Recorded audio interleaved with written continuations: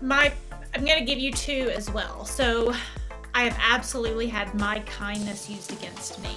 I took a personality test and it said that if there was a serial killer on the loose, my personality would be most likely to die because I just believed the best in humanity and thought, well, as long as I was good, other people would be good back to me. So I didn't have to do the wisdom of discernment.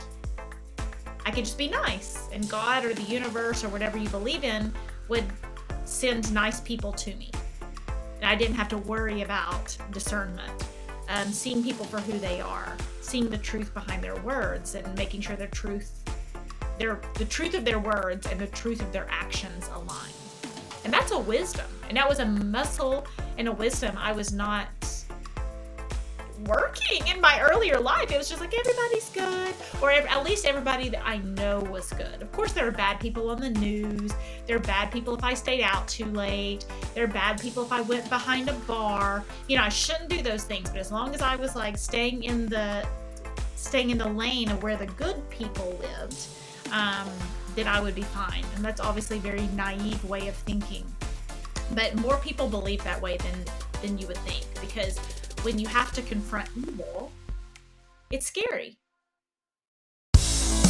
Heroes are an inspiring group of people. Every one of them, from the larger-than-life comic book heroes you see on the big silver screen, to everyday heroes that let us live the privileged lives we do. Every hero has a story to tell, from the doctor saving lives at your local hospital, to the war veteran down the street who risked his life for our freedom, to the police officers and the firefighters who risk their safety to ensure ours. Every hero is special and every story worth telling. But there is one class of heroes that I think is often ignored: the entrepreneur, the creator, the producer. The ones who look at the problems in this world and think to themselves, you know what, I can fix that. I can help people. I can make a difference. Then they go out and do exactly that by creating a new product or introducing a new service. Some go on to change the world. Others make a world of difference to their customers. Welcome to The Hero Show. Join us as we pull back the masks on the world's finest heropreneurs and learn the secrets to their powers, their success, and their influence, so you can use those secrets to attract more sales, make more money, and experience more freedom in your business. I'm your host, Richard Matthews, and we are on in 3, 2, 1. Hello and welcome back to the Hero Show. My name is Richard Matthews, and today I have live on the line Sarah K Ramsey. Sarah, are you there? I'm here. Hello. Awesome. Where are you calling in from today, Sarah? I am in Tennessee, the pretty part of Tennessee. So Tennessee is a long state, so I'm in the pretty We got to go to Tennessee a couple of years ago on our travels, got to go into Nashville, and I loved Nashville. One of my favorite cities we've been in the whole country. Really good food, really fun people. I had the best donut of my life there, so I'm a fan of Tennessee. Most people are. It's come a long way. We wear shoes and have internet and everything now. I know. I also, while we were in Nashville, we had a what do they call it? A tornado warning while we were there. Like we were in downtown Nashville, like going to the honky tonk bars or whatever, and like a tornado tried to touch down in downtown while we were there, and I feel like we've had the true Nashville experience because we had good music and we had good food and we had Midwestern storms. Yeah. That's funny. Yes, you had the true Nashville experience for sure. Cool. So for my listeners who've been following along with my wife and I's travels, we are currently in Kissimmee, Florida. We're at one of our favorite resorts down here in Florida and having a good time. So what I want to do to start off is just do a really brief introduction for who you are, and then we'll get in and start talking about your story. So Sarah is a toxic relationship specialist, best-selling author, and a life coach. And so what I want to have you start off with is telling me what it is that you're known for, right? So who do you serve? What do you do for them? So I help people who have had their kindness used against them become toxic person proof. So I love the superhero idea. We talk about becoming your own superhero all the time. And it is, people just think, okay, well, if I'm nice, then everyone will be nice back and there won't be a villain. But there are villains. There are other superheroes who have bad days. There are all these complexities of the human experience. And we want to be able to bring our best self to each version of those experiences. And so what you do is you help people who have dealt with those toxic relationships to either like to work on themselves so they know how to like protect themselves from those kind of relationships. Yeah, to build themselves back up, to have true confidence, to learn to trust themselves, to clear any confusion left over in their heads, and go on to design lives they're excited about living.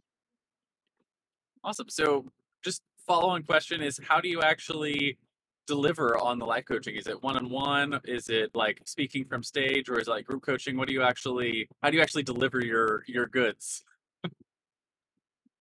All of the above. So I believe in different learning styles, right? So some people learn best one-on-one, and I do one-on-one coaching. I do walk people through a curriculum of reconnecting with what's right with you, becoming toxic person proof, and designing a life you're excited about living, which is all the clues and data I had from all these conversations. It's like, whoa, everybody needs some of the same information. Like, we all need to learn to drink water and that green vegetables are good for us. There's some things that are just like baseline that everyone needs to know. And then there's different nuances of problems that people may help solve. Absolutely. So you teach in a lot of different modalities. What I want to find out is how you Mhm. got into this space, right? So we talk on this show about your origin story. Every comic book hero has an origin story, and it's the thing that made you into the hero you are today. Were you born a hero, or you bit by a radioactive spider that made you get into toxic relationship coaching? Basically, where did you come from? What made you want to get into entrepreneurship and helping people the way that you do? So if I had a superhero costume, it would be like have a P and a P for people pleaser. That would have been my first superhero costume. Not now, but like my origin superhero costume. And at the time, I thought that was my hero's journey. It was taking care of everyone else. It was doing the right thing. It was being selfless. It was being kind. I was annoyingly nice. My college or my high school spring break, instead of going and drinking with my friends, I talked my parents into taking me to a Salvation Army orphanage, and we helped the orphans on my spring break. And so I was just kind of annoyingly good. I grew up in a very religious household where it was good to be good and loved it. I had a lot of identity in that. And there were pieces of it that I still hold on to and that I still believe in. But there was a lot of people pleasing. There was a lot of there's that phrase, love others like you love yourself. And I was Yeah, living a life of loving everyone except for myself, yeah, which is not loving anyone well. It's needing them to like me. It's needing them to think I'm wonderful. It's needing them to think I'm okay. It's needing them to validate my decision. yeah, absolutely. So I thought I was superhero, and I was trying to be everyone else's superhero, but I wasn't learning to save myself. Yeah. I know the love others as you love yourself. I always it was what is it? It's like Matthew 12 or something that Jesus is up on the Sermon on the Mount and someone asks him what the greatest commandment it is, and he says, "Love the Lord your God with all your heart, soul, mind, and strength, and love your neighbors as you love yourself." And the thing that Mhm, always stuck out to me at that is so many people forget that part of the commandment was love yourself. Uh, and mhm. it always reminds me of the ladies on the airplanes who are like, if we experience a loss in cabin pressure, first put the mask over yourself and then help others around you, right? Because you can't help someone else, you can't love someone else if you don't love yourself. Like your own cup isn't full. And the thing that really clicked in my head is how good I was at helping other people become more selfish. Or if you're from a biblical background, like how good I was at helping everyone else become better sinners. And I Yeah, thought I was being selfless. I thought I was being kind. I thought I was doing the right thing. But there was growing up and maturity that they needed to do that I was trying to save them from. It was incredibly unhealthy. I would call it enabling behavior now. But at the time, I thought I was just being a good Christian girl. I thought I was just doing the right thing. And it resulted in my nervous system shutting down. I stopped driving a car, completely sober, no drugs, no prescription drugs, no alcohol, and my body just shut down. And I stopped driving, and I had 3 other women in the car with me that it could have been devastating. And it was the wake up call I needed. So how did you go from body shutting down, having a problem with who, just your identity essentially, to becoming an entrepreneur who helps other people who are in the same situation? Very good question. And I built on what I was already good at. Okay. So I was already good at helping other people, right? Like that was already part of who my identity and who I was. The piece that was missing was leading by example. Okay. And have you ever met someone who said, I'm great at giving advice, but I don't take my own advice? And those people, they may think they're being nice. They may think they're being kind. They may think they're being whatever, caring. But in reality, they're being dishonest. They're saying, I'm willing to tell you what to do, but I'm not willing to do it myself. Awesome, Sarah. And I wanted to become someone who was willing to do it themselves. It was saying, hey, put the air mask on your own face and put the air mask on my own face. I wanted to do what I was telling other people they should do. And that was the real piece I was missing on the love others and love myself. Yeah, absolutely. So just FYI, you cut out for just a second there on my side. Recording should still be there, so we should be fine. But I didn't hear your answer. I made sure to cover it, and I think you'll be fine.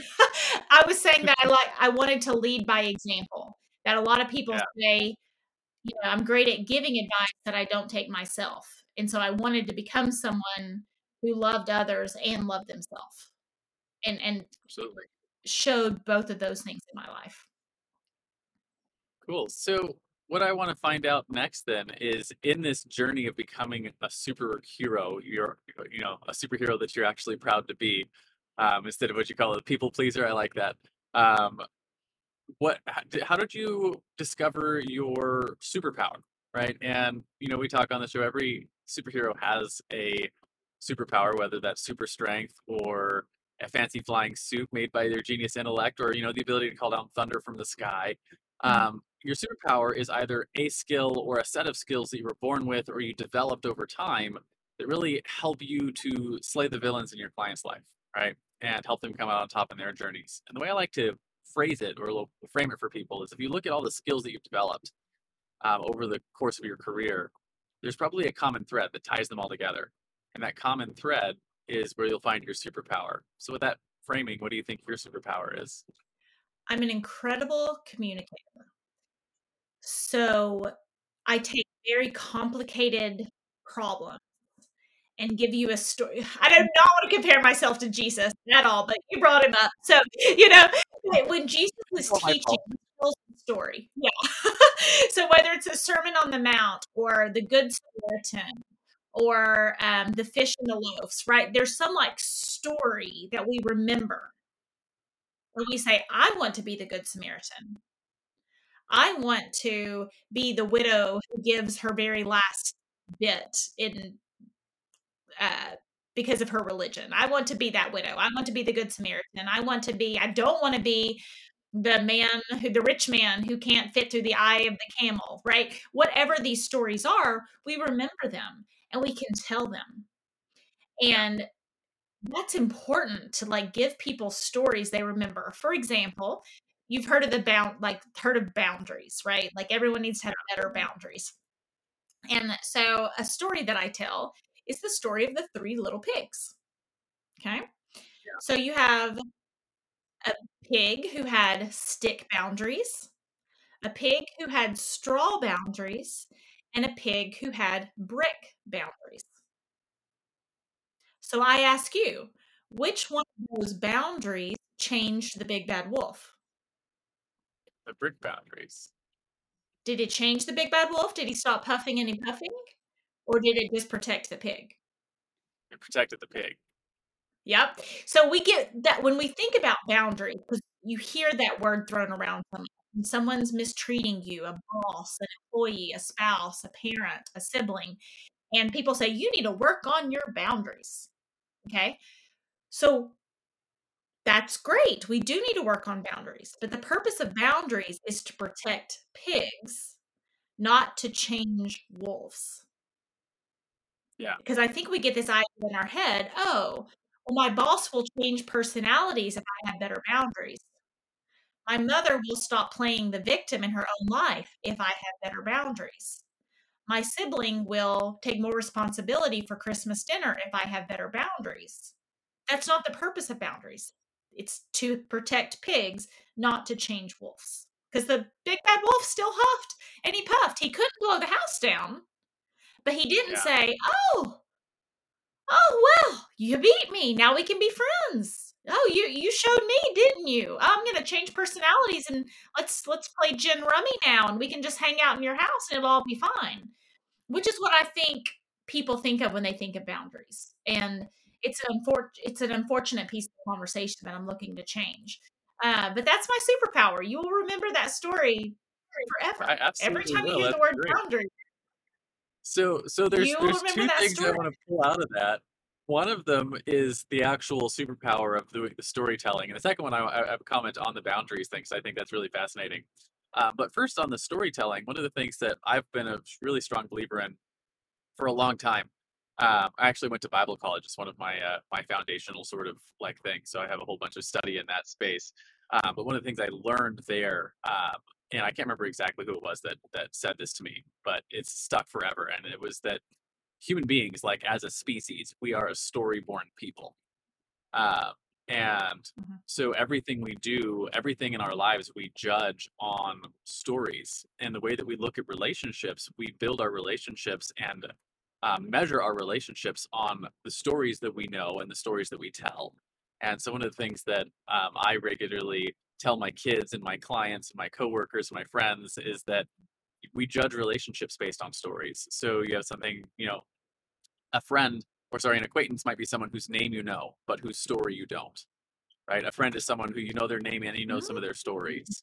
And, a best friend is someone Mhm. who you know their name and you know so many of their stories that the only way you get to be closer is to go out and create new stories and experiences together, right? And so our relationships are always about stories. And I always tell people, I was like, if you want to know the secret to relationship hacking, it's get good at telling stories and hearing stories. So the exchange of stories is how relationships are built.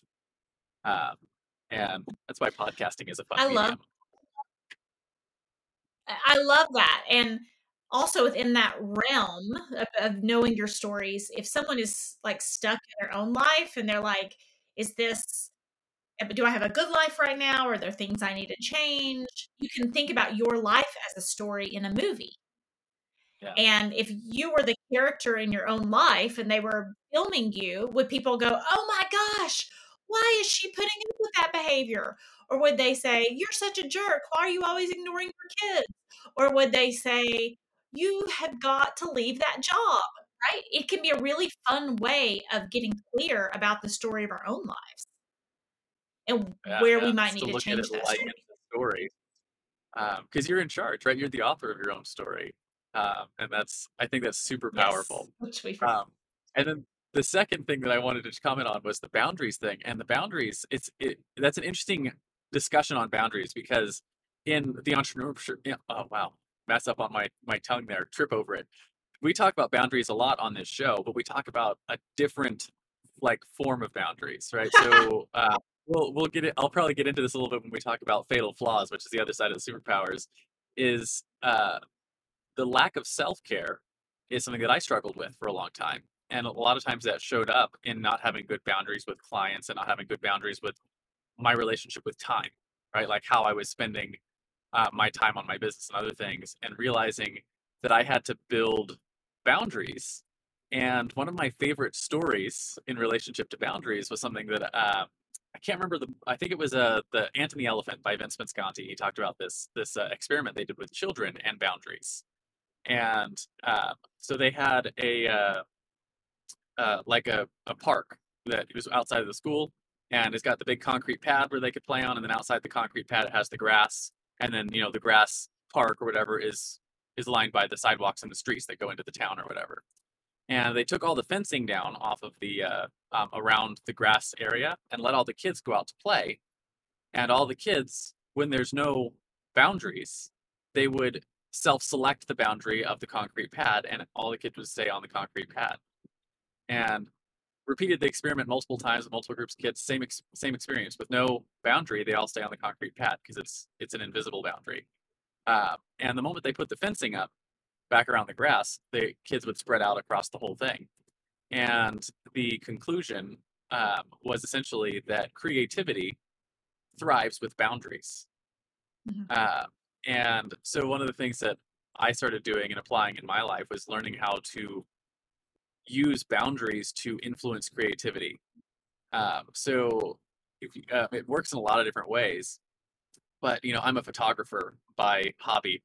I used to do it professionally, but one of the things as a photographer is you have a little box, right? That's the world that you get to view the world. You get to show the other people your view of the world, and that's your boundary. A lot of art is that way. You have the boundary of your canvas or the boundary of the film that you're producing. And I like to think of boundaries in terms of in everything that we do. So I started doing that with my time for my business, where I was like, I was doing the whole entrepreneurship thing where it's like, you know, let's work 90 or 100 hours a week. And the harder I work and the longer I work, the more progress I'll make. And you find out that's not really true, because time can be abusive, like it can be an abusive relationship. And I started cutting that, where it's like, well, what happens to my life if I start saying, hey, I can only work 8 hours a day, or I can only work 5 days a week, or I can only work 4 days a week, and maybe it's only 6 hours a day for 4 days a week. And like I'm at this point now where I work on average 4 hours a day, 4 days a week, and I run two companies with employees all over the world. Whereas when I was working 90 hours a week, I was by myself and getting nothing accomplished. And it was only by creatively using boundaries that I was able to change that relationship, that toxic relationship with time. So, anyways, I wanted to share that sort of story with you to see what your thoughts are and how that sort of fits in with your view of boundaries. Oh my gosh. So that's really fascinating that that's what you're talking to me about, because I am almost finished with my second book and I've written it in about 2 weeks. Yeah. And I have been taking naps and I've been going to bed and getting like 10 or 11 hours of sleep. And I have been turning my radio off and thinking in my car and really purposely detoxing my own life from the stress of entrepreneurship. Yeah. There were some recent situations. I had an incredible February. My book hit the bestseller list. I had all these people wanting to work with me, had an incredible winter and spring within my business. Then had an incredible summer with my kids, getting them ready, preparing them for certain things.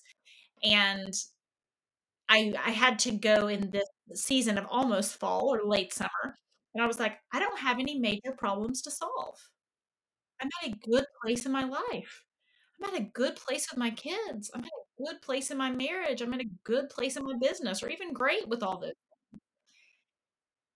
I need to chill out. I need to hit the reset button on my body for this next phase. And my husband came in this morning. I was typing and he said, "What are you doing?" And I said, "Oh, I've almost finished my second book." And he goes, "What? How did how did you do that?"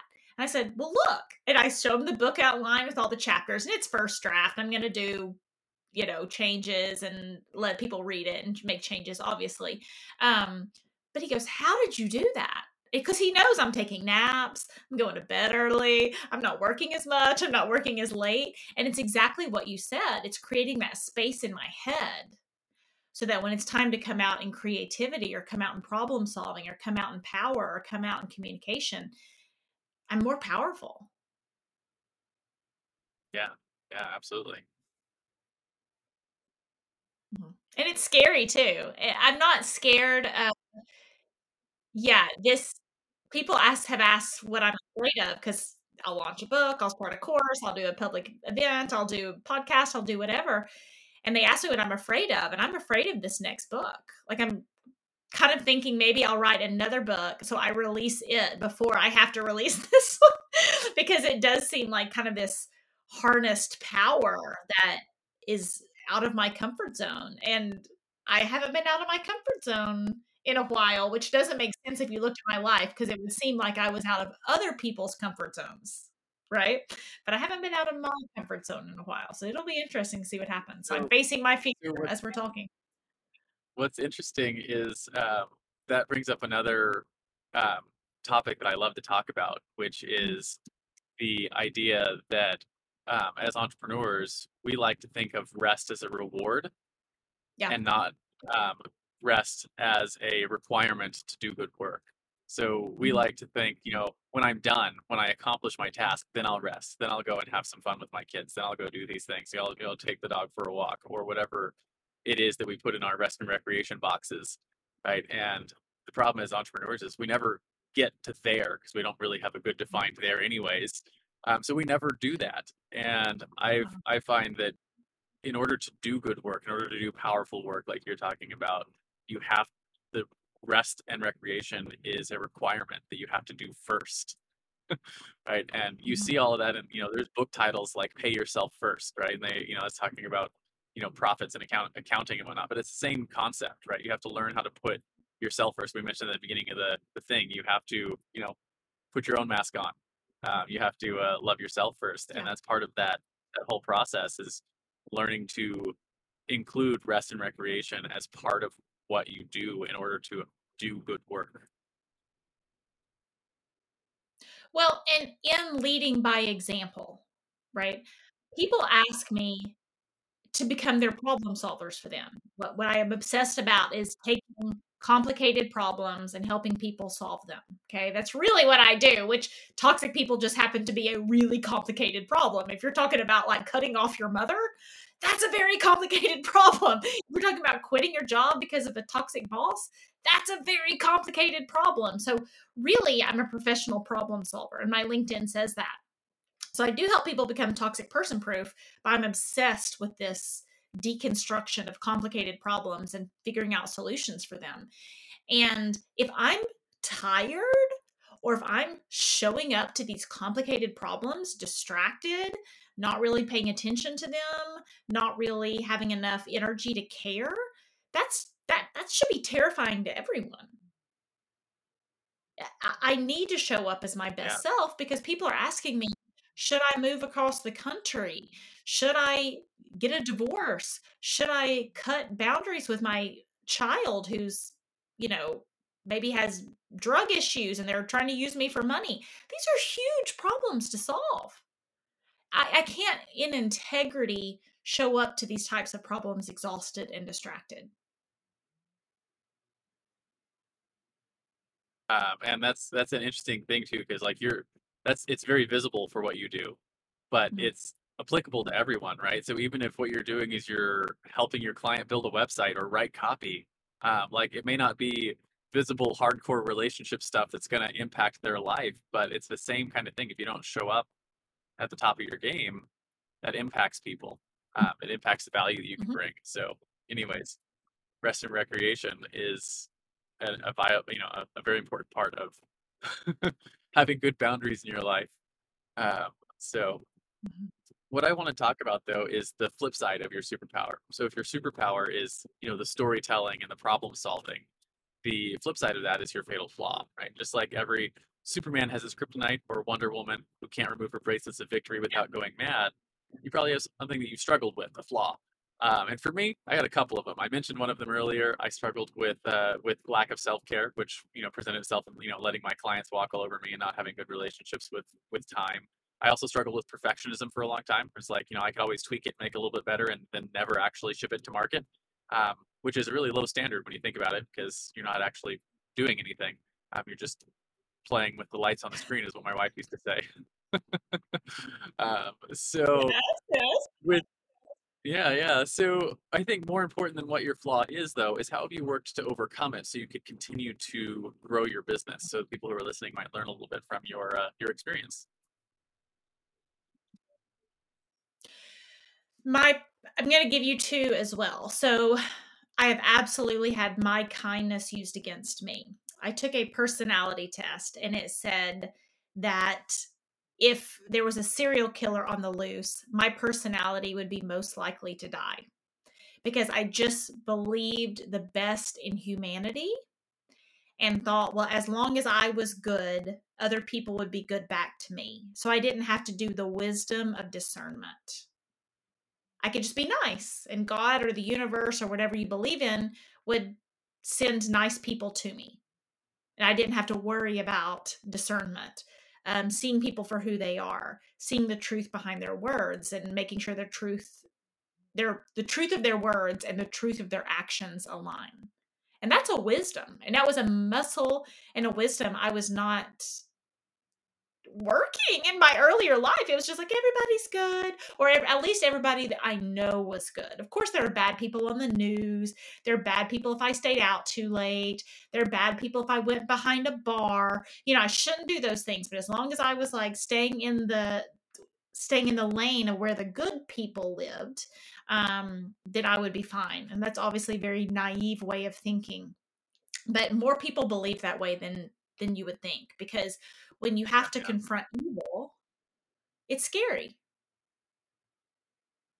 And I do think there are evil people now, more so. I mean, according to experts, either 1 in every 10 or 1 in every 5 people have a personality disorder, which means they are going to blame shift.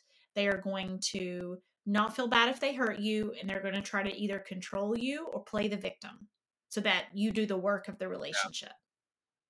1 out of every 10 or 1 out of every 5. We cannot ignore those statistics if we want to protect our children from child abuse. We cannot ignore those statistics if we want to protect ourselves from marrying someone who's mentally unstable. We cannot ignore those statistics when we sign on the bottom line with either a customer or a business partner. Those are true yeah, statistics, and it's getting worse. I want to be like a scare factor, but it's getting worse.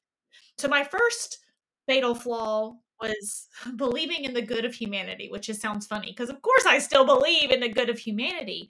I just also believe in discernment. Okay.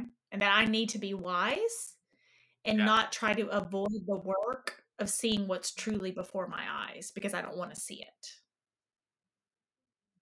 Okay. yeah, So that's my first fatal flaw. And my second fatal flaw is the pressure I put on myself to get this message out, to help people, to want to change the world, to I feel like it's a gift, my ability to communicate difficult things in a way that sticks, in a very sticky language, is going to change the world. And I put a lot of pressure on myself to do so. So those are my two fatal flaws. And working through it, I have several reminders in my phone that say this is a marathon, not a sprint. You do have time. You're not in a hurry. Um, those types of reminders come up on my phone every single day that tell me, yes, this is your mission, but your mission doesn't have to be completed by the end of the day or the end of the yeah. week or the month or the year. I like the idea of having reminders because I have that kind of thing.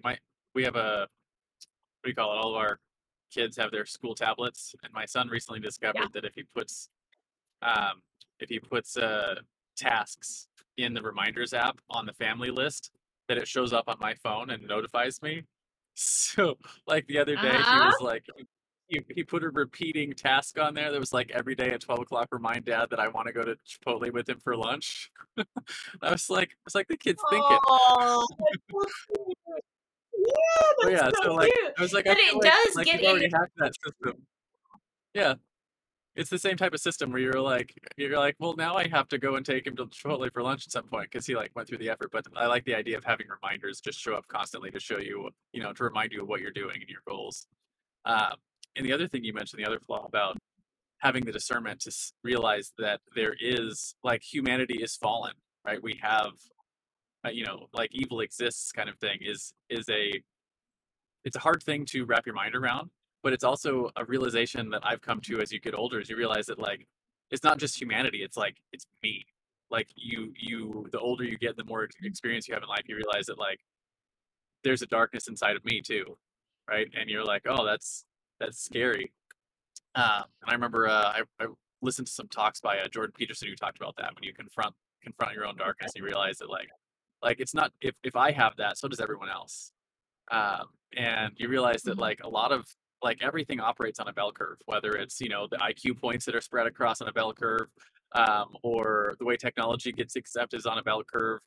The where people fall on the scale of goodness operates on a bell curve. The overwhelming majority of people you run into are going to be good, right? They're going to be good people who are trying, Mhm. we're trying to be there, but there's going to be the bell curves on either side, right? You're going to have your Mother Teresa's and your Dalai Lamas and whatnot on the one extreme, and you're going to have your serial killers and your other terrible people on the other side, right? Your Hitlers and those kind of people, they exist. That's part of the spectrum of humanity. And we have to be willing to operate in a world where that's a true reality. Mhm. And it's hard. In my book, Becoming Toxic Person Proof, I say there are toxic people and you know them. Most people are good and safe. Like we'll say 9 out of 10. That's pretty good on the bell curve, right? So 9 out of 10 people are great.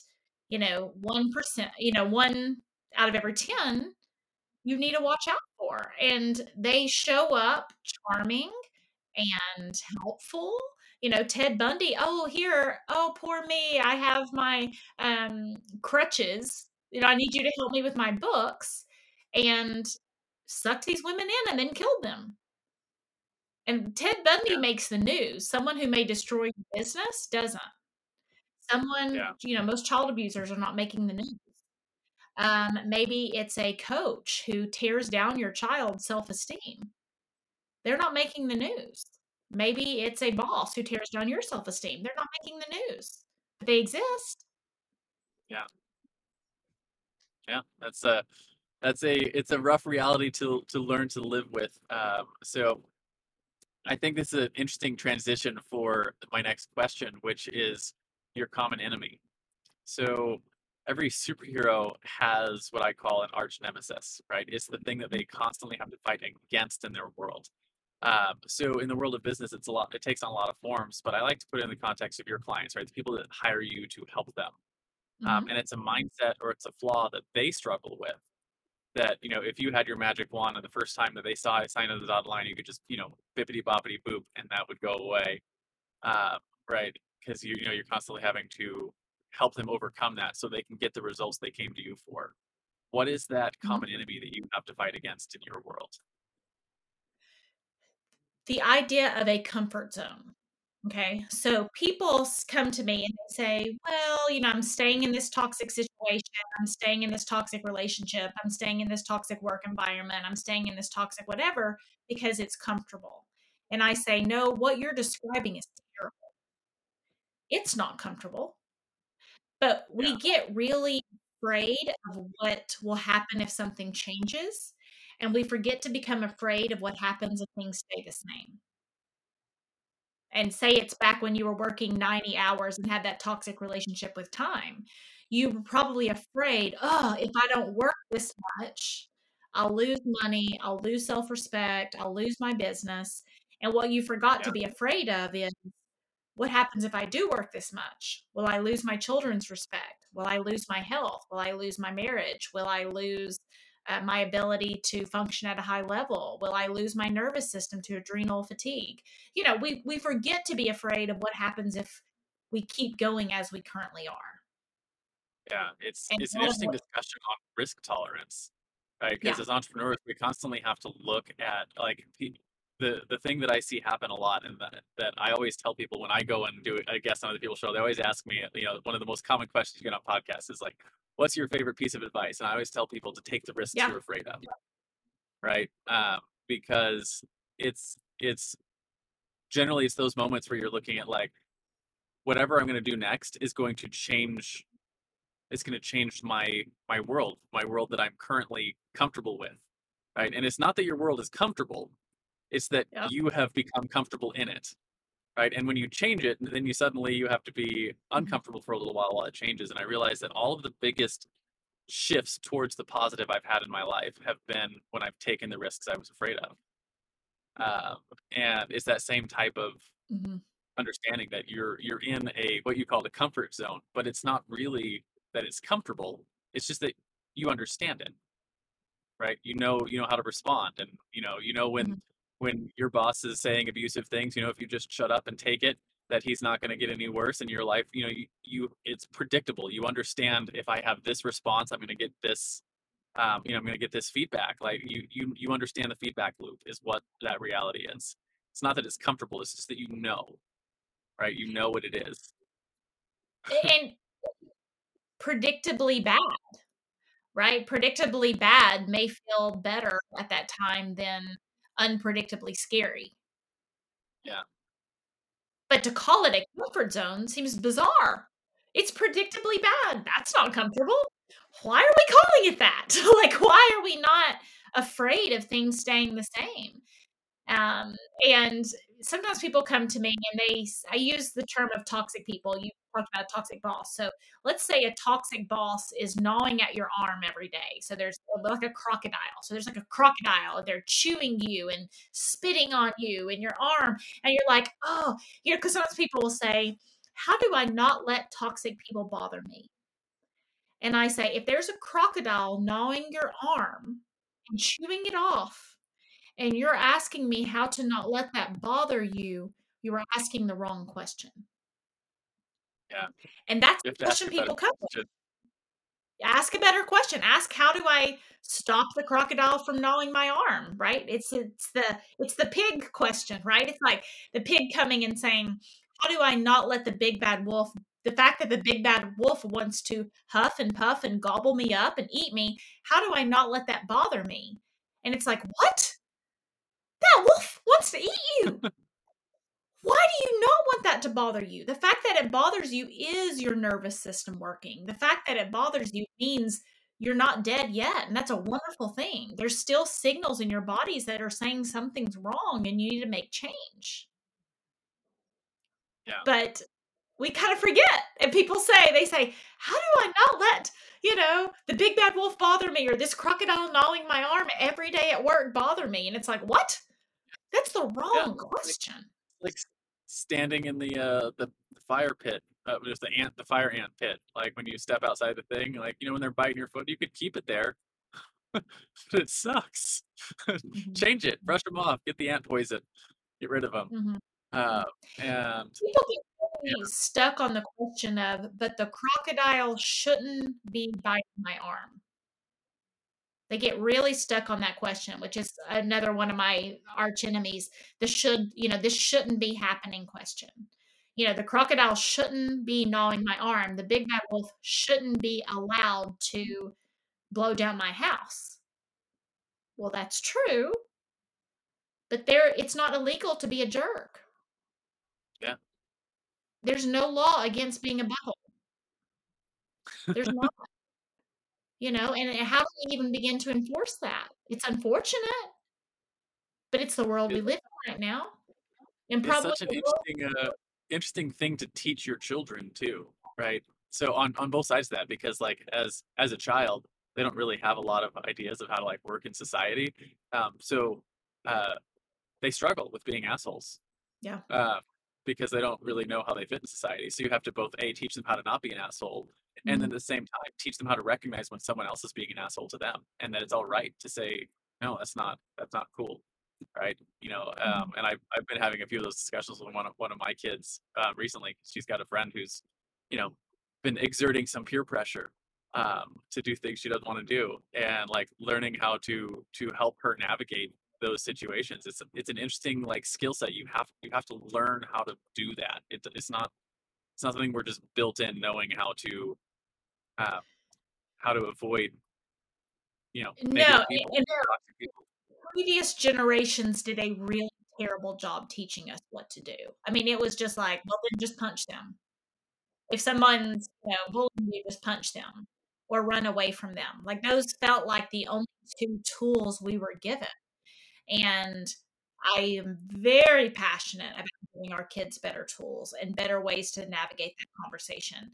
My own grandmother, she was talking to my son about a bully in his class. And he said, "This kid's bullying people." And my grandmother said, "Well, if he's bullying people, he probably needs friends and you should be nicer to him." And Yeah. I remember the light bulb that came on in my own life, and I went, "That's where it started. That's what set me." Is it my grandmother's fault? No. But that's what set me on my own path because it was, if someone's being mean to me, it's my job to change my behavior and be even nicer to them so that they change their behavior. Yeah, it doesn't work that way. It's very unhealthy, very Yeah. unhealthy. And my grandmother's very sweet. She was giving me the tools that she knew. We need to have a better conversation for future generations. Yeah. It's interesting because it's not your responsibility or even in your power generally to change other people, Right. right? Someone like that bully, the kid who's being a bully, the other kids aren't going to help him get to not be a bully. He's going to need some sort of uh, a mentor figure in his life that helps him with that, Well, and when you think right? about the Like big on that. bad wolf, yeah, when you think about the big bad wolf, it's like, is the advice we want to give?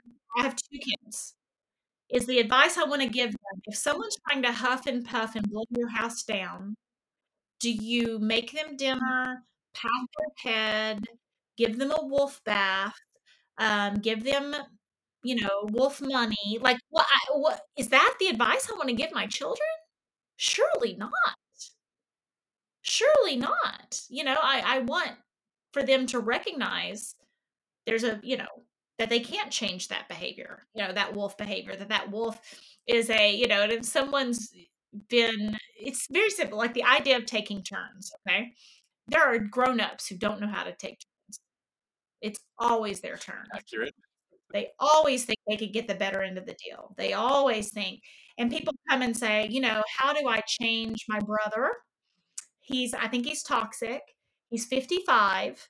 And I say, "So he doesn't know how to take turns. Is that what I'm hearing?" And they say, "Yes." And I say, "So he's been hearing that he should be taking turns for 50 years, at least since kindergarten, right? So he's been hearing that he should be taking turns in some form or fashion for 50 years. He knows he's supposed to. He just doesn't want to. Yeah. He doesn't want to take turns." It's not that, because they'll say, "Well, he didn't mean it. He just doesn't know that he's being selfish." And I was like, "I think he does know. If he gets his way every time and he avoids work and you do the work, I think he does know." Because as soon as you call him on it, he gets very upset. He doesn't say, "You're right. I have been getting the better end of the deal for the last 50 years. I should probably let you have a good end of the deal at some point." He doesn't know how to take turns. And lots of people, it is as simple as they don't know how to take turns and do not want to. They want to find other people to be around to help them not have to do that maturity, right? Remember I said I used to help people. I no longer am someone who helps other people get good at being selfish. Yeah.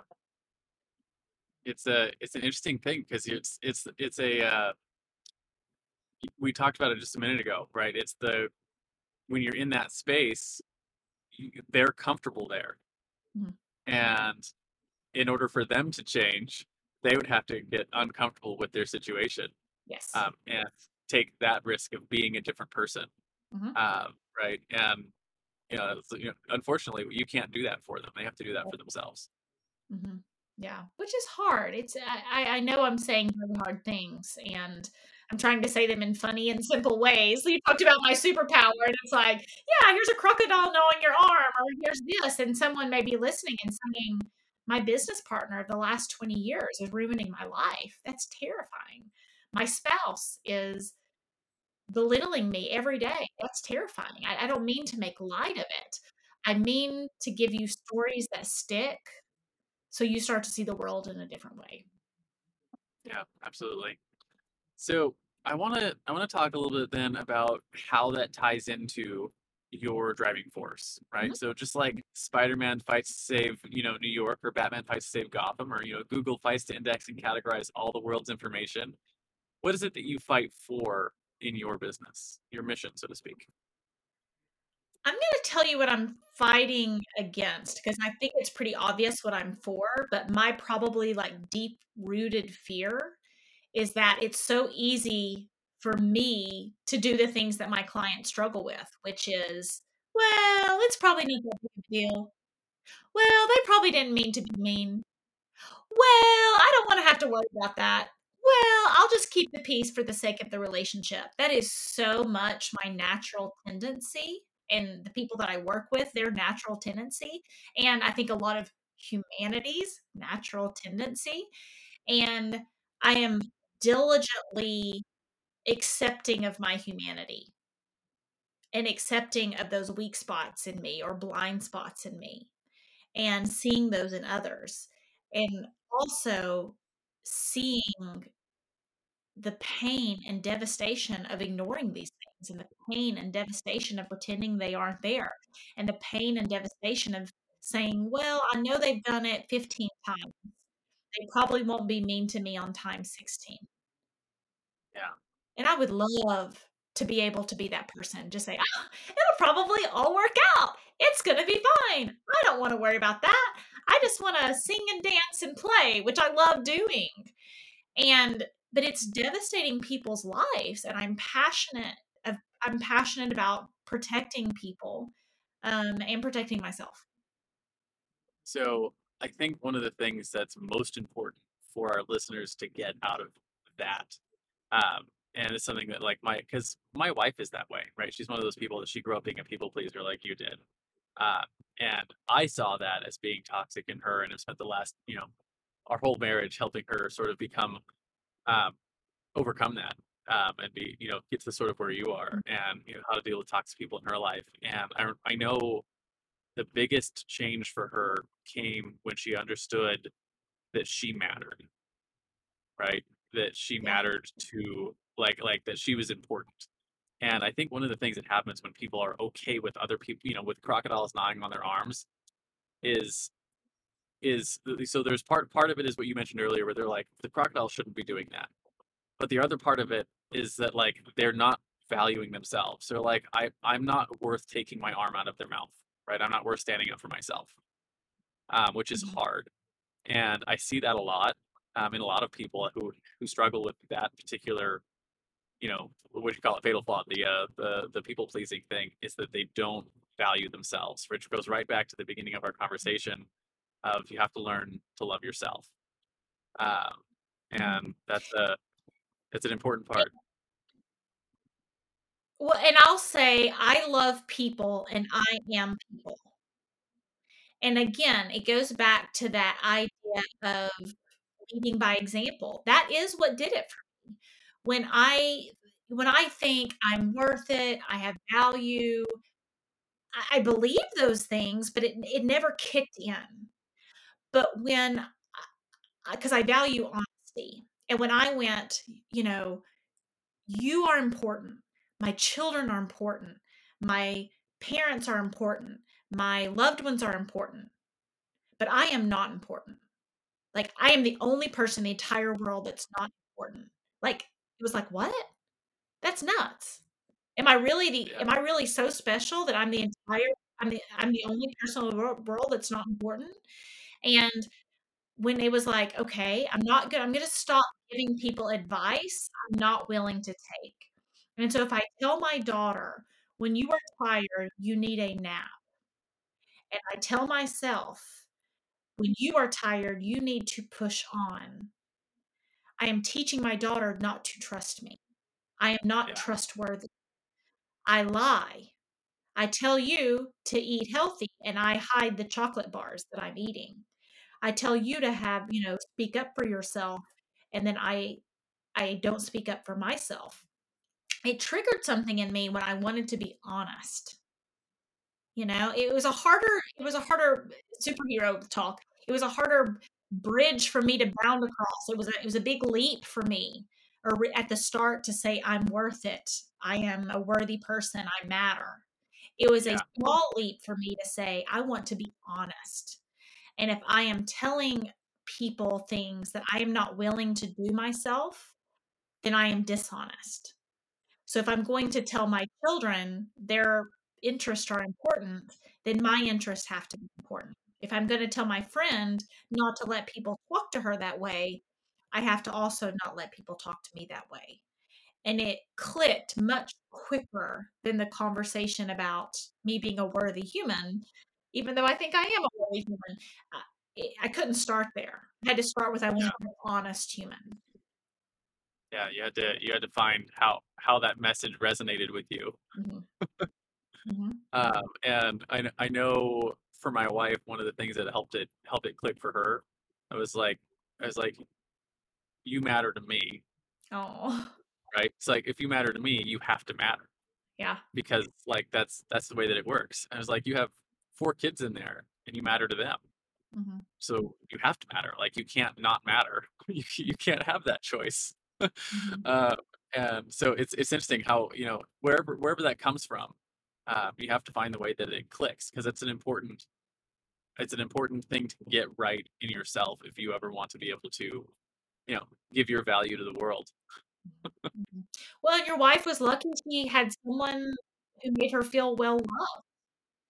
You know, some people don't have a loving spouse that says, "You matter to me, you matter to kids." Some people are in a situation where a spouse has said, "You don't matter to me, and I'm gonna take your kids where they don't talk to you anymore."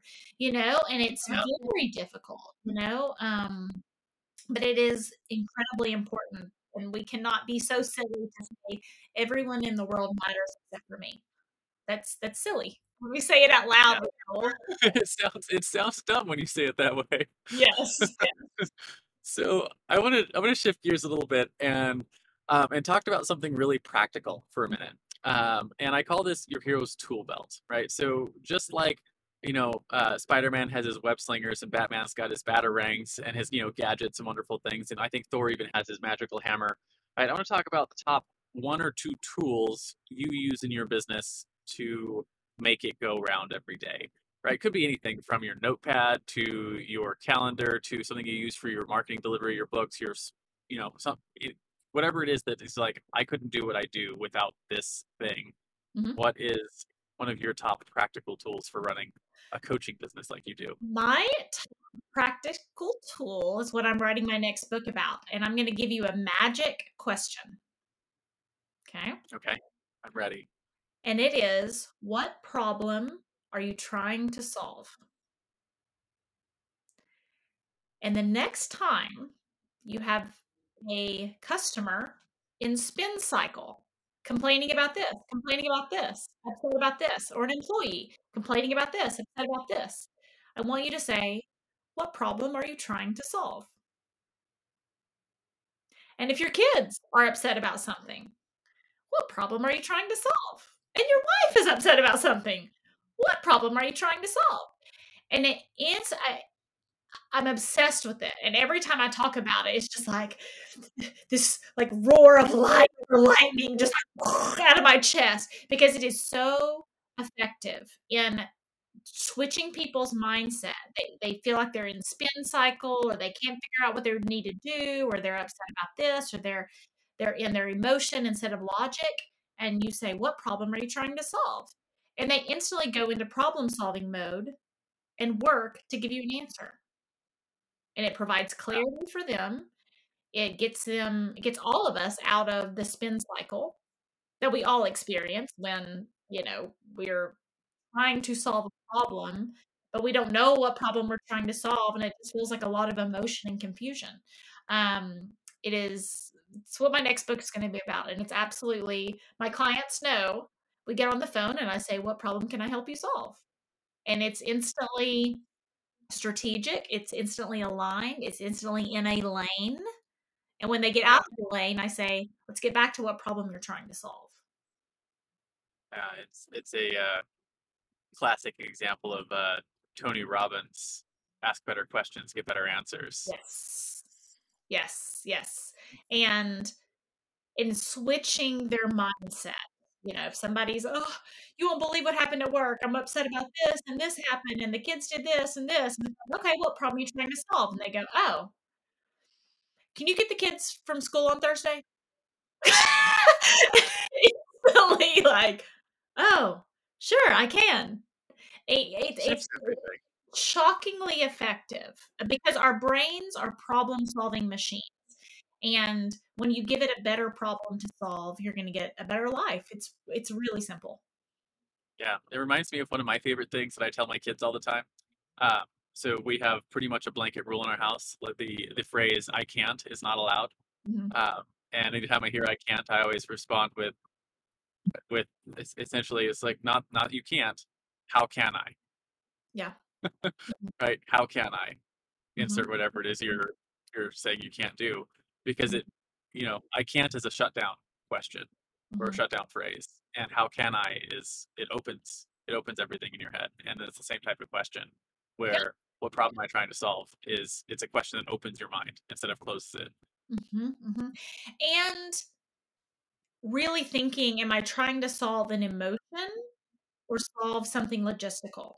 You know, couples fight about who's going to pick up the kids from school on Thursday. And they get in this spin cycle of why is, his job always more important than my job? And why is he always getting to be busy? And then I need to, do this. Or, maybe if I'd been a dentist instead of a doctor, then I wouldn't be having this problem. And there shouldn't be crocodiles. And I shouldn't have to kid. The school should end at 6 o'clock instead of 3 o'clock for better working for parents. And you hear it all the time. People go into these spin cycles. And it's like, Yeah, are you in the emotion? Are you in the logistical? Like what's happening? And there may be an emotional problem to solve of I feel like I don't matter to you, that it's always my job to pick up the kids. And that's one problem to solve. And who's going to get the kids on Thursday? Logistical problem to solve. yeah, And people muddy them like spaghetti all into 20 different problems. And they build and they build and they build. You never get anywhere. You never feel like you're making progress in your relationship, in your business, and whatever. Um, so even separating out the problems you're trying to solve, I call it making it into little waffle squares instead of making it into spaghetti. yeah, yeah. So you can, make sure the syrup gets in every square. Yeah, absolutely. And then you can take off one little bite size. Okay, I need to make sure I make my wife feel more valued, and I need to figure out if we can have a neighbor pick up the kids on Thursdays. Boom, done. You get to go on about Solved. dinner instead of 6 weeks. Instead of 6 months of therapy. Why don't I feel appreciated? Why? I mean that's it's it's a mess right now. I mean, a lot of people's healing strategies are a real mess. Yeah, yeah. It's rough, and I know like for myself, like I said, we're a traveling family. It's my wife and I. We got 4 kids and a dog and 40 feet of space. We have to try really hard to Mhm, make sure we are not ending up in those places. We have to be really good at the communication mhm, in order to live a mobile tiny life. Um, so uh, we've gotten good at asking those types of questions. I really like that though. The whole "what problem are you trying to solve?" Because I have 3 daughters, mhm. and 3 daughters. Um, you said you have a daughter. You probably understand this. They are very prone to emotional breakdowns, especially since they're young. Um, and like something doesn't go their way, and they're gone Mhm, completely. mhm, And it's funny watching my wife with them because it frustrates her, and I always just pick them up and sit them on my lap and let them cry with me for an hour. mhm, And she's like, I can't even. Like they've broken my can't even. I'm like, that's because you understand that. Like I don't go through that, right? I don't have that like emotional breakdown thing that the little girls have. So I'll let them sit and cry in my lap, and then when they're done, be like, it's essentially the same type of question. What can I do to help this be better? Like mhm, what's the problem essentially? Um, mhm, and if they calm down, they can tell you about it. mhm. And you have to sort of like bring them out of their emotional spaghetti Yeah, to and actually tell you what the problem is. the book 13 Things Mentally Strong Women Don't Do by Amy Morin. She said, and I'm a woman, so I'm going to say this. She said, women spend so much time solving their emotional problems they don't solve like the actual problems that the emotions are resulting in. So say you're in my house, we have a come apart about what outfit to wear to school. Okay. Yeah. So that's a silly example, but it's like, okay, if we get all into, well, why are you so frustrated in the morning, and why are you this, and why do you feel like you have to compare to these other girls at school or whatever? I miss, hey, why don't we just lay your clothes out the night before? Yeah. And what she has found in her studies is that women get so caught up, and there's so many spaces for women to do this now, whether it's venting to their girlfriends or in therapy or whatever. They can spend so much time talking about the emotions surrounding the problem that they can actually forget to just set the clothes out earlier, like to Yeah. actually solve the problem. So uh, it was heartbreaking when I read that statement from Amy, and I was like, no, that's right. And she's talking about that's why so many more women are on antidepressants, some of these things, is because they forget to solve the problem. They try to solve the emotions surrounding the problem, which Yeah. And what's interesting is that emotions aren't problems to solve. yeah. Emotions are states of being, Hmm. right? You don't solve them. They're just part of existence. Like when someone's mean to you, it's going to hurt, Hmm. right? Like that's just the way it is. Hmm. And so you don't solve that. You have to solve the problem of the person being mean to you, right? That's the whole setting up the boundaries. Hmm. Um, and like one of the things that my toddler, she's sad about things constantly because she's realizing that she doesn't run the world. Uh-huh. Uh, and that's a tough thing to come to terms with as a 2-year-old. And so like that's why I'll sit with her, just let her cry on cry on my shoulder or whatever. I'm like, because it hurts to realize that that she doesn't get her way. I'm like, it's okay. You're allowed to be sad that you don't get your way, but at the same time, you still don't get your way, Yeah. right? Like that's that's the way that it goes. So I said, emotions aren't to be solved. Emotions are something that you experience, right? They're just part of life, the texture and contrast of life. And when you can understand that, then you can realize that, like, okay, if I don't want to have that emotion, I need to solve the problem that's causing it. Mhm. Absolutely. And that's such an important distinction, right? If a little kid goes to therapy and they're like, why do you think I'm afraid of wolves? What do you think happened in my childhood to make me triggered when I think about wolves? It's like the wolf is trying to eat you. Build the brick house, right? Solve the problem. Don't get, swept up in the emotions of wolves. And I see a lot of people lose a lot of momentum figuring Yeah. out why they don't like wolves. And it's like, what? No, just build the brick house.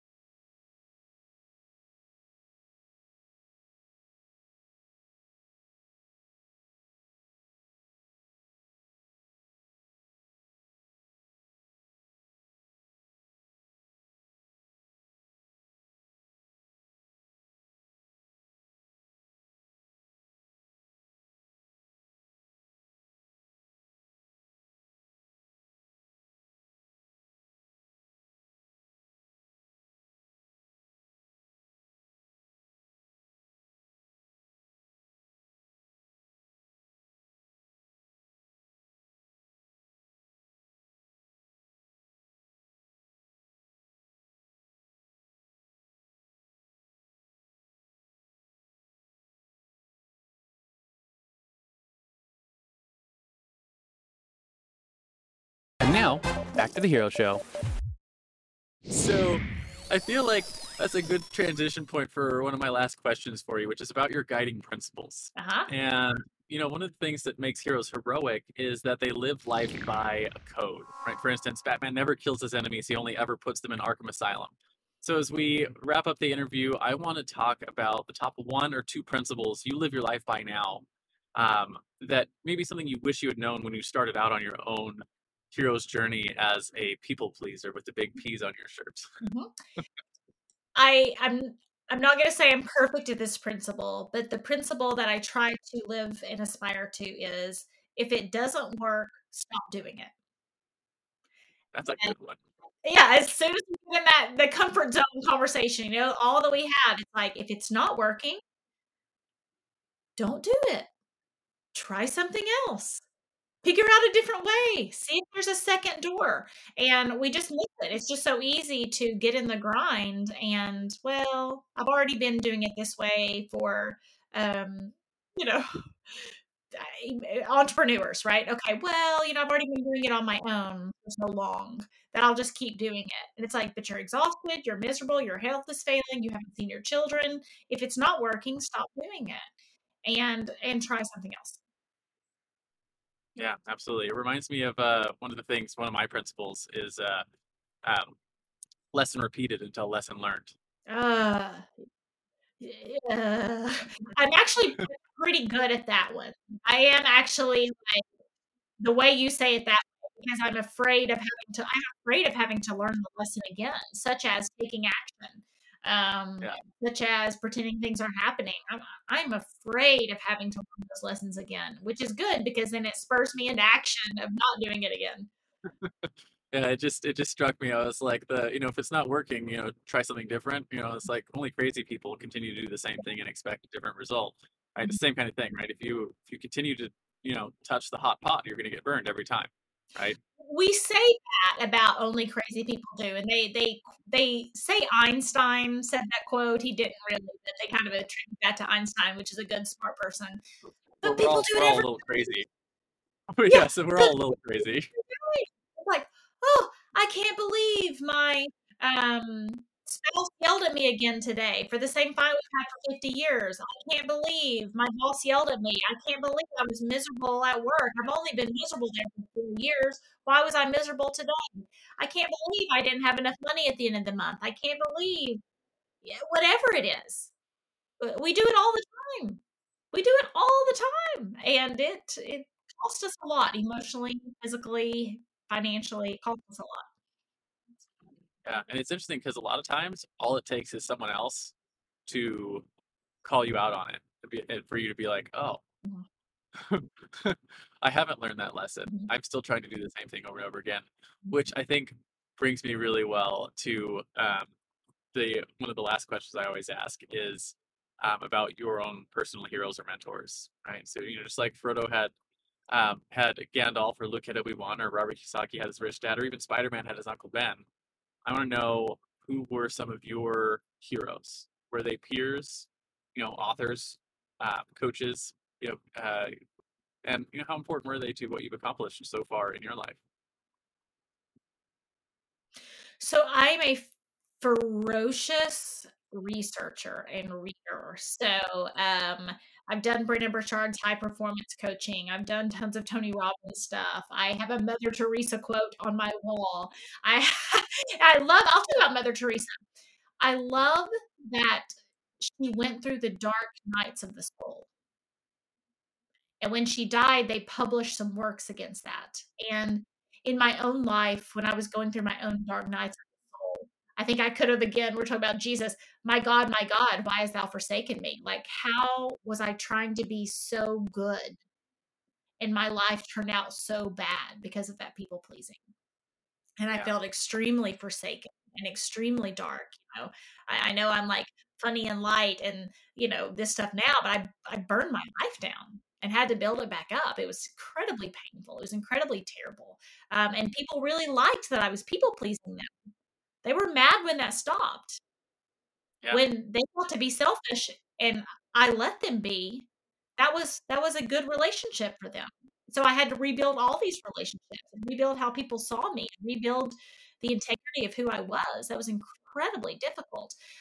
So I love Mother Teresa and others who talk about that dark night of the soul, and we remember them as heroes and legacy builders.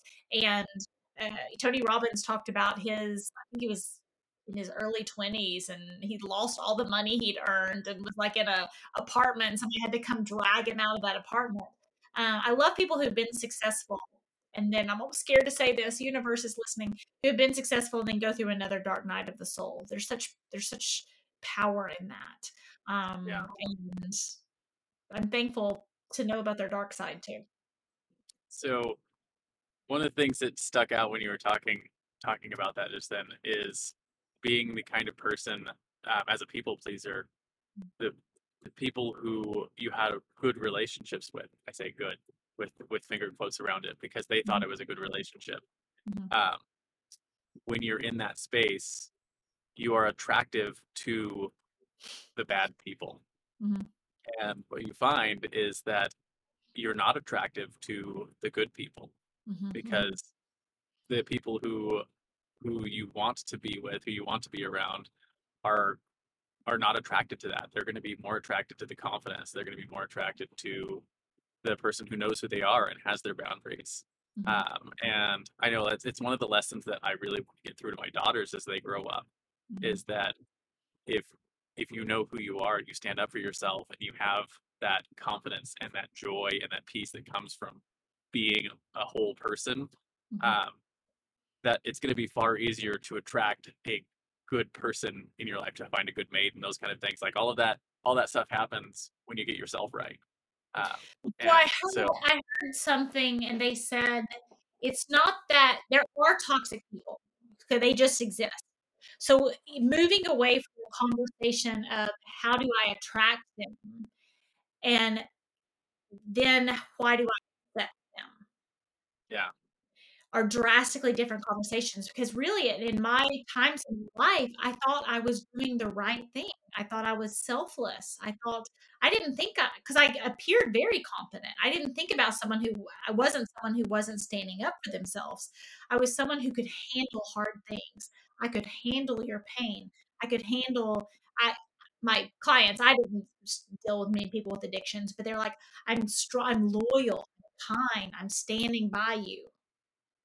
And yeah, that's a huge piece, and that's some of what the missing conversation is, because we kind of think like, "Oh, if you're broken, then bad people will swoop in." But toxic people can use your strengths against you too. A little too yeah. loyal, a little too kind, a little too maybe a little too confident, right? I'd never miss a toxic I would see a toxic person. I wouldn't put up with that. Maybe that, they're very sneaky.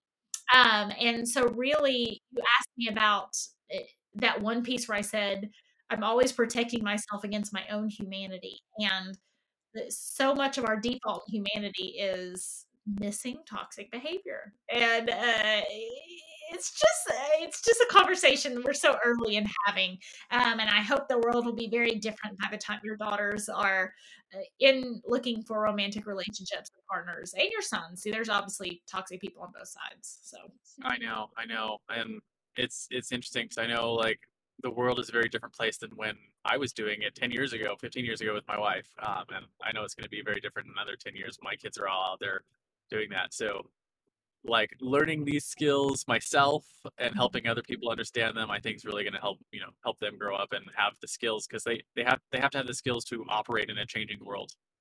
we'll just Um, exchange numbers and do a little rearranged marriage by the time our kids are about that age. I promise I'm raising mine to be nice to their spouses.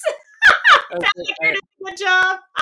what cracks me up is I've got a 7-year-old daughter, and one Uh, of our best friends has a 7-year-old son, and those two have decided that they're married. oh Uh, well.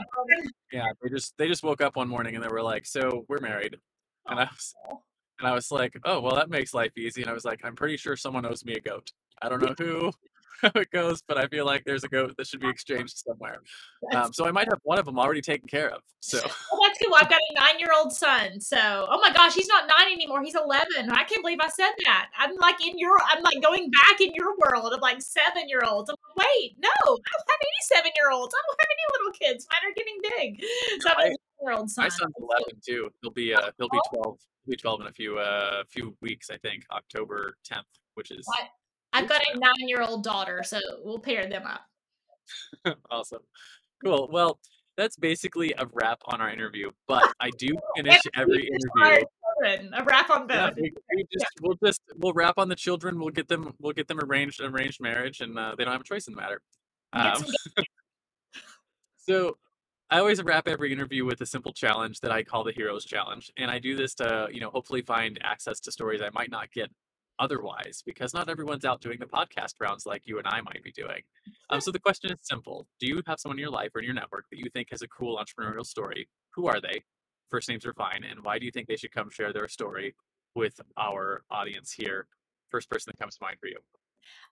There is a girl named Amy Lee, and she is a dream design coach. So she helps entrepreneurs do their dream design business. And I had her on my podcast, and he's huge on Clubhouse. And we talked about software a little bit, and she had just some brilliant ideas that are just like out of the norm. You start to hear, you're in the self-growth industry, you kind of hear the same things over and over again sometimes. And so much of what she was saying, I was just like, I've never heard that before. It's amazing. I've never heard that before. So I will absolutely recommend Amy Lee Westerfelt to you. And we're always exchanging each other's because she feels the same way about me. And it's like, man, every time I hear her, it's like, that's really good. That's really good. So she is very good. I'd love to talk to you. Awesome. Well, I'll see if we can get an introduction to her later after the show. But in comic books, there's always the crowd of people at the end who are cheering and clapping for the acts of heroism of our heroes. So our analogous to that on this show is I want to know where people can find you if they want to learn how to become toxic people proof. Where can they light up the bat signal, so to speak, and say, hey, Sarah, Kay, I would like to learn from you. Where can they go? And then the second part of that question is, who are the right types of people to reach out? Okay, yeah. Anybody who's looking for their kindness to no longer be used against them. They want to not. I really like working with people who are looking to design that life they're excited about living. So not just like, hey, is this person toxic or not? That's the first step journey. And I'm like, let's get you to the end of your journey. Let's get you out of processing into progressing. Definitely check out my book, Becoming Toxic Person Proof. My podcast is called Toxic Person Proof. And my website is under Sarah K Ramsey, Sarah SarahKramsey. Awesome. Thank you so much for coming on the show today, Sarah. It has been a pleasure speaking with you and talking through this. It's a really heavy topic, right? Yeah. And I know we don't talk a lot of heavy topics on this show, so it's an interesting conversation to get into. And I think it's important for entrepreneurs, especially because you can have toxic partners, you can have toxic employees, you can have toxic managers in your business. It can be a really tough thing if you have a toxic spouse at home that's keeping you from doing what you need to do instead of supporting you. Like, there's a lot of things that this can really, really impact your business and your ability to give your value to the world. So I think it's a valuable topic. And again, thank you for sharing your thoughts on it. Last final question for you. Do you have any final words of wisdom for our audience before I hit this stop record button? Yeah. Since this is entrepreneurs, let's not waste our time on toxic customers. That bottom 10 to 20% that's taking up all our time, all our energy, making us go home and we're exhausted from the day, so we can't play with our kids. Again, it's a bell curve. You have 90% of the world who would be fabulous, wonderful customers that you're going to love working with. Don't spend all your time on the bottom of that bell curve. Absolutely. Thank you very much for coming on today, Sarah.